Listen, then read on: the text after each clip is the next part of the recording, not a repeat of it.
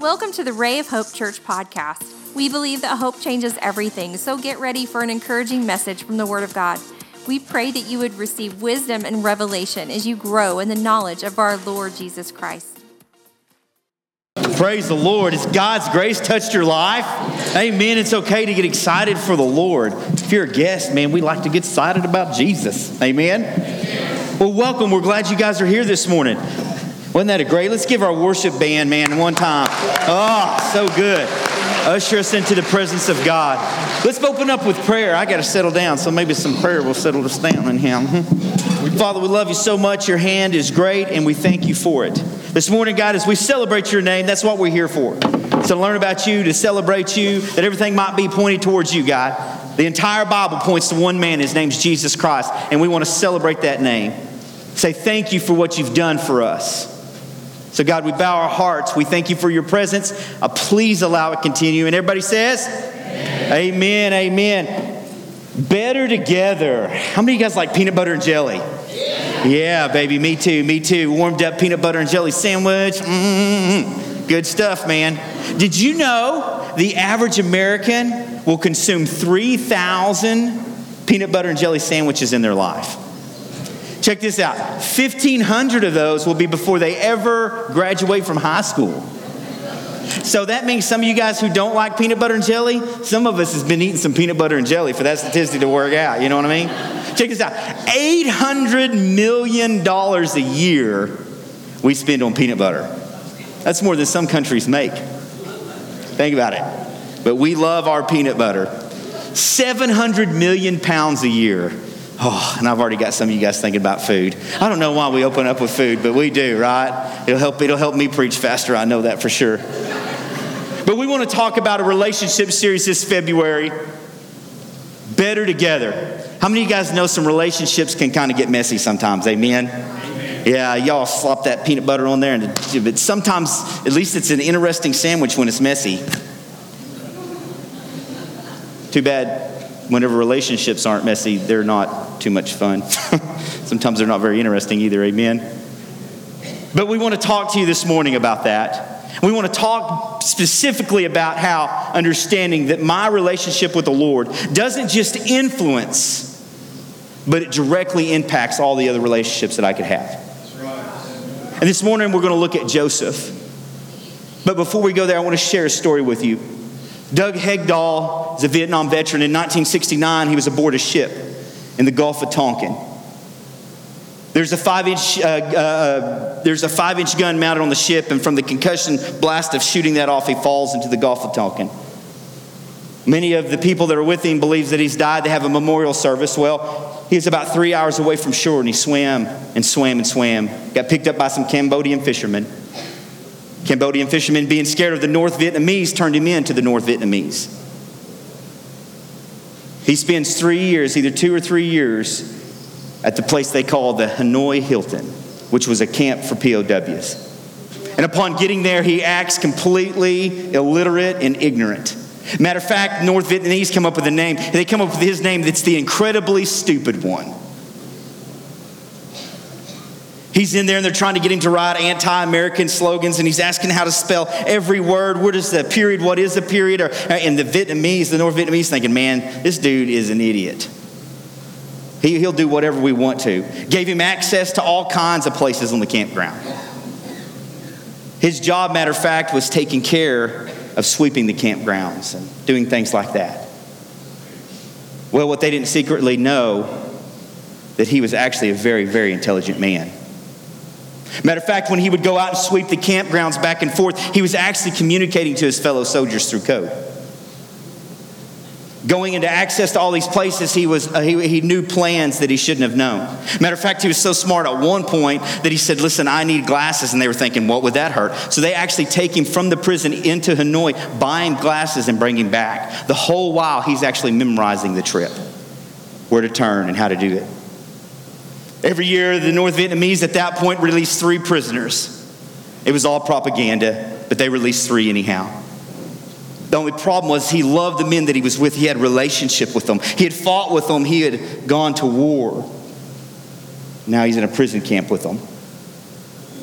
But his commanding officer in the prison camp said, listen, you've got to go. being stretched. He really just, being stressed, he just didn't want to go. But he said, no, you got to go, because the deal was if one only gets to leave, nobody gets to leave.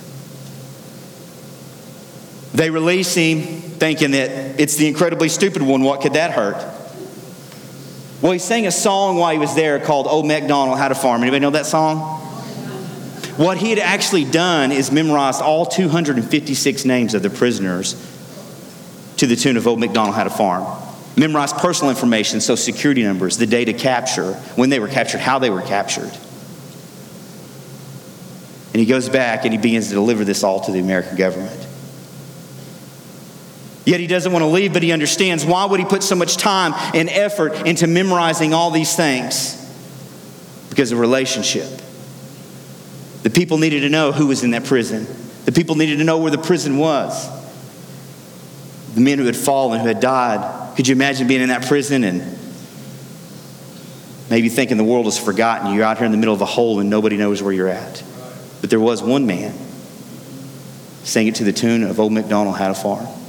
Why? Because the power of relationship. Relationship can get messy at times, and we know that, but they're incredibly important. We weren't made to do it alone. We're better together. Amen. Go ahead and open up your Bibles, if you would, to Matthew chapter 1, 19 and 20. We're going to study Joseph. Now, this is not Joseph in the Old Testament. It's Joseph in the New Testament. This is Mary's Joseph, known as Father's stepdad, or Jesus' stepdad, or Mary's husband. And here Joseph is in a quandary. So let me bring you up to this point. An angel has visited Mary and said, you're going to give birth to a man, you're going to call him Jesus. But he said, listen, the Holy Spirit has come upon you and the baby will be conceived by the Holy Spirit. It's not going to be by man. So she leaves. And we don't know when she begins to tell the story to Joseph about this visitation from the angel. We don't know if it's before she leaves or after she leaves, but we know by the scripture that we're fixing to read, she definitely had a conversation with him. Let's pick it up there. And her husband Joseph, being a just man and unwilling to put her to shame, resolved to divorce her quietly. But as he considered these things, behold, an angel of the Lord appeared to him in a dream, saying, Joseph, son of David, do not fear to take Mary as your wife, for that which is conceived in her is from the Holy Spirit. And we see through Joseph's life, through this scripture, some things that we can implant into our life that can help us with the relationships that we have. Understanding primarily that all the relationships that I have are directly affected by the relationship with my Lord and Savior. And here, Joseph, we see that. This could be the biggest moment of his life, right? He and Mary are in a betrothal process, which is a big word for engagement, maybe a little bit more contractual, but nonetheless, they're in a relationship. They're committed to one another. And Joseph is now faced with a question. What do I do? You ever been faced with that question? Have you ever been faced with a question that's so hard that you go and you retreat and you just got to think about it? What do I do next? But we know that every good relationship has to have trust. And I believe in this story we see how Joseph has a trust for his Lord and Savior, which then flows from him into a trust relationship with his wife. He says these two things: resolved to divorce her quietly, and then it says he considered these things. So what was going on as Mary was telling Joseph about all these things? He didn't necessarily initially believe her. If he would have, he wouldn't have had anything to consider. I just believe that this is the Lord and here we go. But it shows at some point that he has a relationship with the Lord, and it's deep because he retreats and he begins to contemplate and think and ask, God, should I trust her? Because he was in a very hard situation. I'm here and I'm listening to what she has to say, and I love her. I'm betrothed to her. I've chosen her. I've waited. She's waited. We're here. God, I love her. And by that little line, unwilling to embarrass her, we see the true love that he has for his betrothal. He steps back and he says, what should I do? God, should I take her as my wife? Because I love her and people make mistakes. He didn't want to put her to shame. But at the same time, God, in that part where it says from the house of David, or he's a son of David, he understood that Joseph understood his lineage and he understood about sin, and he didn't want to take any part of it. So if Mary had now stepped into sin and was using this as a reason or a cover-up, God, I don't want to get involved in sin. What do I do? And he's contemplating and he's asking and he's going after and saying, what is going on here? And we can imagine his frustration, but also understand that it shows a certain amount of holiness. Think about this. You guys remember the lady that was caught in the act of adultery? Dude, the Pharisees and the Sadducees couldn't wait till they drug her out in public to embarrass and humiliate her. Joseph's spirit was completely opposite. He said, no, I don't want to do that. I want to figure this out. I want to trust her, but what do I do? And then we know, as we read in Luke 1:24 there, it says, when Joseph awoke. See, what had happened is Jesus or the Lord sent an angel to visit him in a dream, and he said this. He said, this is the real deal, man. This is Matt version. This is the real deal. What she told you was true. Do not be afraid. Take her as your wife. And then what does he do? He awakes and he immediately goes and does it. The trust that he has for the Lord caused him to trust his wife even though he didn't understand, which is a foundation principle in the relationships that we have.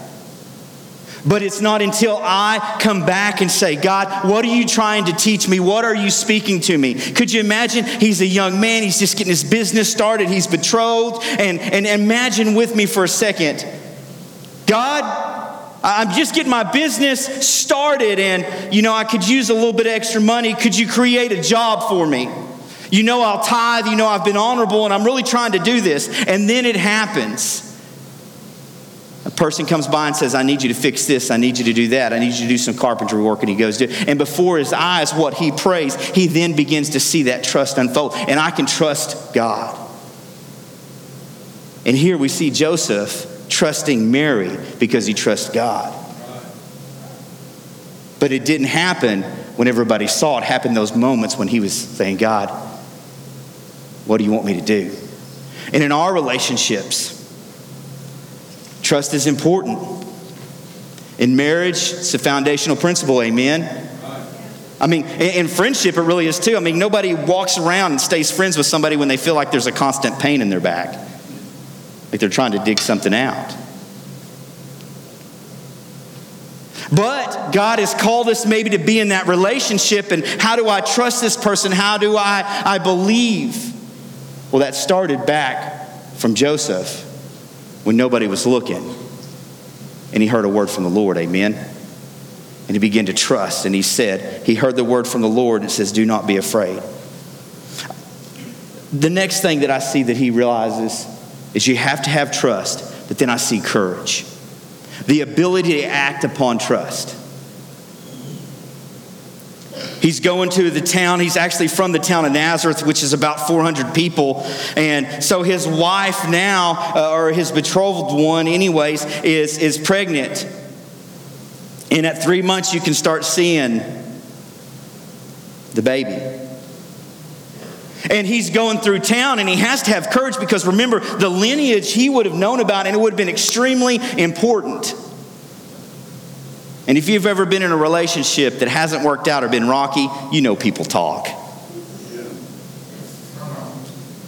You know it. We may have even said some things we didn't need to say. He's going out to work and, to the face of him, hey, Joseph, great job, man. You really fixed that table leg, dude. Way to go, man. And then he walks off and he hears whispers. Did you hear about his wife? They've only been married a couple months, but I thought he knew his place, King David and all this other stuff. I guess it just wasn't that important to him, was it? Because imagine him saying, no, I heard from an angel. And the people are just looking at him. No, you didn't. You didn't hear from no angel. But it took courage to go through the streets. How about this? Whenever he goes to Jerusalem for the census, he actually goes to Bethlehem, and we know that. Bethlehem is so close, it's actually known as the city of David as well. So here he's going back with his pregnant wife that he's been married to for a little bit, back to his origins, back to his hometown. And he made this trek constantly. So you know that he would have known people in his hometown. Or excuse me, you would have known that he would have known people in Bethlehem, the city of David, the city of his kin. And imagine him walking down those, oh man, Joseph, I haven't seen you in so long. How have you been, man? Oh, it's good to see you. Oh, is that your wife? Oh, she's man. Great job, dude. You the man. You the man. How long y'all been married, man? 6, 8, 10 months? And then imagine having to answer that question. It really hadn't been, that long. I tell you what, I got some people up in Judea in the hill country. I got to go visit them. But man, it was great to see you. Thank you for loving Mary. I've got to go now. But it takes courage to do those things. It takes courage when everybody looks at you in a relationship and saying, why are you still there? Why are you doing this? But I'm convinced it was because of the word. See, Joseph is a wonderful example of somebody who doesn't lick his wounds, who doesn't coddle his pride, so to speak. He wasn't looking for a way of an escape. And many times what we do is we're so busy looking for a way of escape because the relationship didn't turn out like we wanted it to, when really we don't need a way of escape. We need a word from the Lord, which is what he received in his quiet time, in that time that he was contemplating. You remember that word? Do not be afraid. I wonder if it brought him back, because he would have known the Old Testament. I wonder if it would have brought him back to that time with that time with Joshua. When Joshua gets a direct command, he said, have I not commanded you to be strong and courageous? Do not fear. When that angel looked at Joseph in his dream, and he was sitting there contemplating this, and the angel looked at him and he said, do not fear. Don't be afraid. But see, sometimes we get distracted. It's not working. I got to go do something else. I've got to go find a way. I've got to go find an escape. When really God has had you positioned there because he trusts you. He trusts me. He believes in us. But what we tend to do is forget to retreat and do what Joseph did and say, God, I'm going to work on my relationship with you because I've got to find an answer. Then all of a sudden the escape doesn't become the answer. God, what do you have me here? That's the answer that I want to know about. But it all stems from that relationship with the Lord. Better together. It gets messy, but God designed us to be in this together, amen? And this is the thing, is God specializes in damaged goods, amen? And if I'm going to follow him and do what he asks, then I better begin my specialization in damaged good and realize that people aren't perfect. I'm not perfect, you're not perfect, but together we can do more than one, amen? And then we also see another thing. We also see the patience of Joseph. Think about this.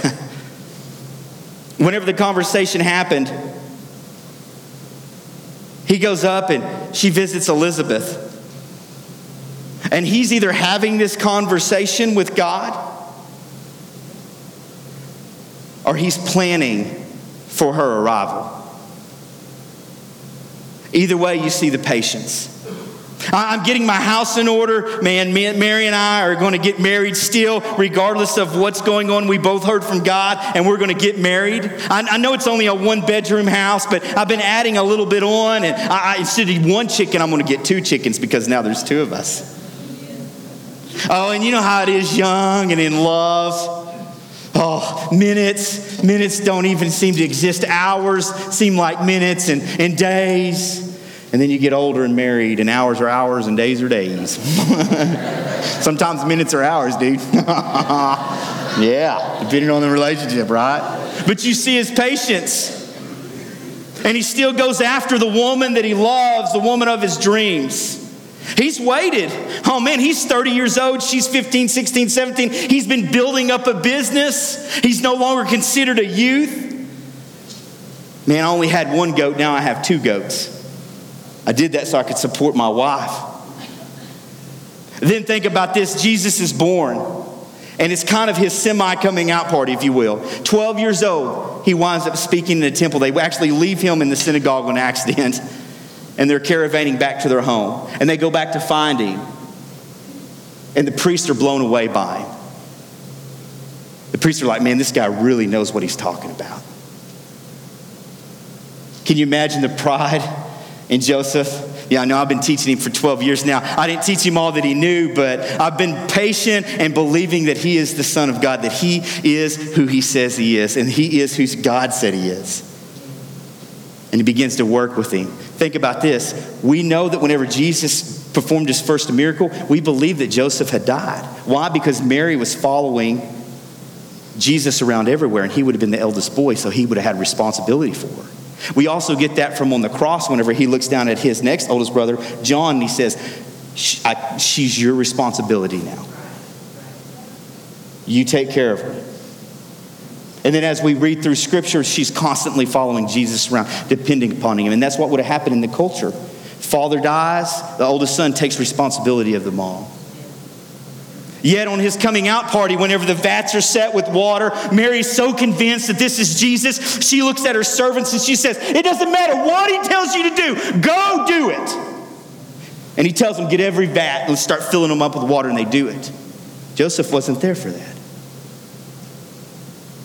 18 years later. But you can tell from that young boy being at the foot of the cross looking up at his brother that there was a steady dad in the home that cared. There was an influence there. We don't leave family, son. We take care of your mom, because John looked up and said, I'll do it. He knew his responsibility. And it shows the patience through the timing, saying we're going to do it.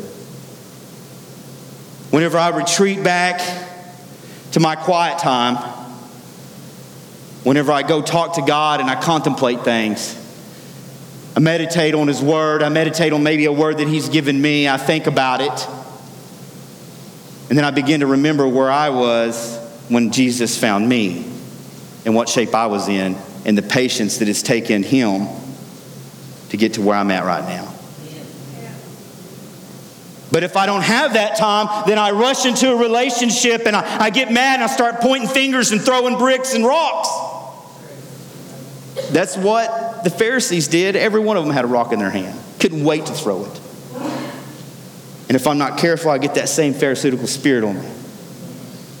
And it's because I haven't gone back and said, God, as I talk to you, I want to trust you. I want courage to walk through this thing that you've given me, God. And I know that requires patience, but the true patience I find through you, and I only encounter that when I'm in a place where you can speak to me and talk to me, and I can feel it well up within my spirit. That way when I leave, I know that I can do it.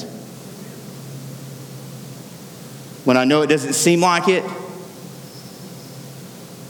when I know that I think I'm on a road of failure, I can go back, say I'm not looking for an escape because I have a word. I would encourage you, ask God, what's your word? Why do you have me here? What are you trying to do? Let me contemplate this. Let me think about this.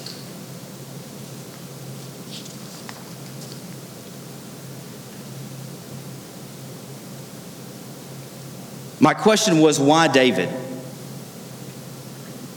My question was, why Joseph? Why Joseph? Of all the men that you could pick, that you could have your son through, and that could guard him, obviously it was through Mary, but why Joseph? And then I think back to the times whenever he's grappling with this and he is unwilling. That's a very strong word. That means he is convinced that he does not need to do it. There's no way that he can do it. And I think back to David, which was in his lineage. A very famous story. Matter of fact, we talked about it a couple weeks ago. All the brothers come out. God says, not that one, not that one, not that one, not that one. Is there another one? Yeah, but he's out in the field. He's with the sheep. And then you look at Joseph. Joseph lived in a town of 400, not in the city. Probably a one-bedroom house, kind of like many of us, a bunch of hicks. You know what I'm saying? Kind of out in the sticks. Why would he pick Joseph? And then I remembered what he said to the prophet.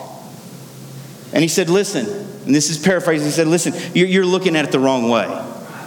I don't look at a man as you look at a man. I want to see a man and see his heart. But we see the revealing of Joseph's heart in his time when he's with the Lord and he's contemplating. I'm unwilling to bring shame on her. I'm unwilling to embarrass her. I don't want to go that route. I mean, you can imagine he had been in the synagogues before. He had been in there. He was the guy. You remember the tax collector? That they're making this sacrifice for sins before Jesus died. And this tax collector says, God, he's looking down at the ground, beating his chest because he's too ashamed to look at the altar.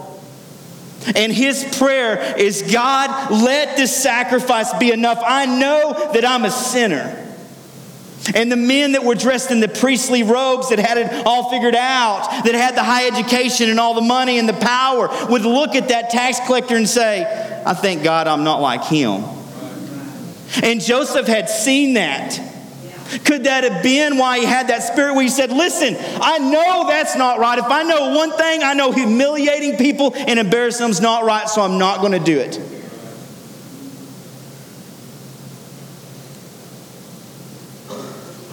See, to God, it didn't matter that all Joseph had was a donkey that he led his wife ride on to town. The one bedroom didn't bother him. Didn't bother him that was from the sticks. He was just looking for a willing heart. He was looking for somebody to respond. God knows all that stuff is material stuff. But this stuff that you can't buy, how many of us know that's from the heart, amen? And he saw that in Joseph. And I'm here to tell you this morning, guys, that he can see that in you too. You keep working. You keep going through courage and saying, God, I'm back for more courage. I'm back for more courage. I'm back for more trust. I'm back for more trust. God, Lord knows I need patience. Amen. If you've ever had a child in your home, you got to have patience. The only way it's going to work. But you go back and God sees that heart. Then he looks down. And although everything doesn't seem to be working around, God's saying, yeah, but I don't look at all the surroundings. I look at your heart. And I've chosen you for this. Jesus in Matthew 11, sitting down with his disciples. And it's a very familiar scripture. He says, come to me all who are labored and heavy laden, and I will give you rest. It's a very interesting term, heavy laden. Heavy laden is a nautical term. And what it would have been associated with is ships. This cargo and all the things that they carried was so much on the ship that it took a chance of capsizing because the ship was not built for the cargo that it hauled, or there was too much cargo on it. Now, I know that Christ came to deliver us from sin, but this is what I do know. My sin, your sin, sometimes we can let that interfere and it becomes a burden. My sin becomes a burden on somebody else. Their sin becomes a burden on me. And Christ says, all you who are heavy laden. It's like he's warning them, listen guys, you're fixing to capsize. Matter of fact, if you think about the weight, it's on the ship and it goes down, down, down. The rudders don't work as well. There's not enough power to drive the ship where it needs to go, and it just continues to sink and go lower and lower and lower. And Christ is warning us, listen, you're not made to deal with it, but I am. Yeah. Joseph figured that out. God, I love her. Do I keep her? Do I let her go? Is she in sin? Is she not? I can't handle this. I've been talking to you, and I know that you're real because I've been to the synagogue. I remember what they taught me about my ancestors. I remember that you look at the heart. I remember, God. And he begins to lay it at the feet of his God. And what happens is God answers him. Because he realizes he's not built. Guys, listen, relationships are messy. But listen, we have to do them. We're better together. But many of the things that you encounter when you're in your different relationships will begin to load cargo on us. And we'll go down, down, down. And this is what the scary thing is. We're not making any headway. We're not going forward. We're not going backward. And the Bible says that Satan is a schemer. So he's got that big next wave sneaking up that you don't see. And you're caught in the middle of it because you can't go forward. You can't go backward. You're just going down, down. And you're 1 inch away from breaking. But all we have to do is say, God, you said all of us who have cargo on us that we can't hold, we can lay it at your feet. And you're going to take it. And Joseph was beginning to do that. Would you guys bow with me? We are so thankful you joined us today. We would love to hear from you at rayofhopepodcast@gmail.com. Let us know how you were encouraged and how we can pray for you. Remember, Christ in you is the hope of glory, and hope changes everything.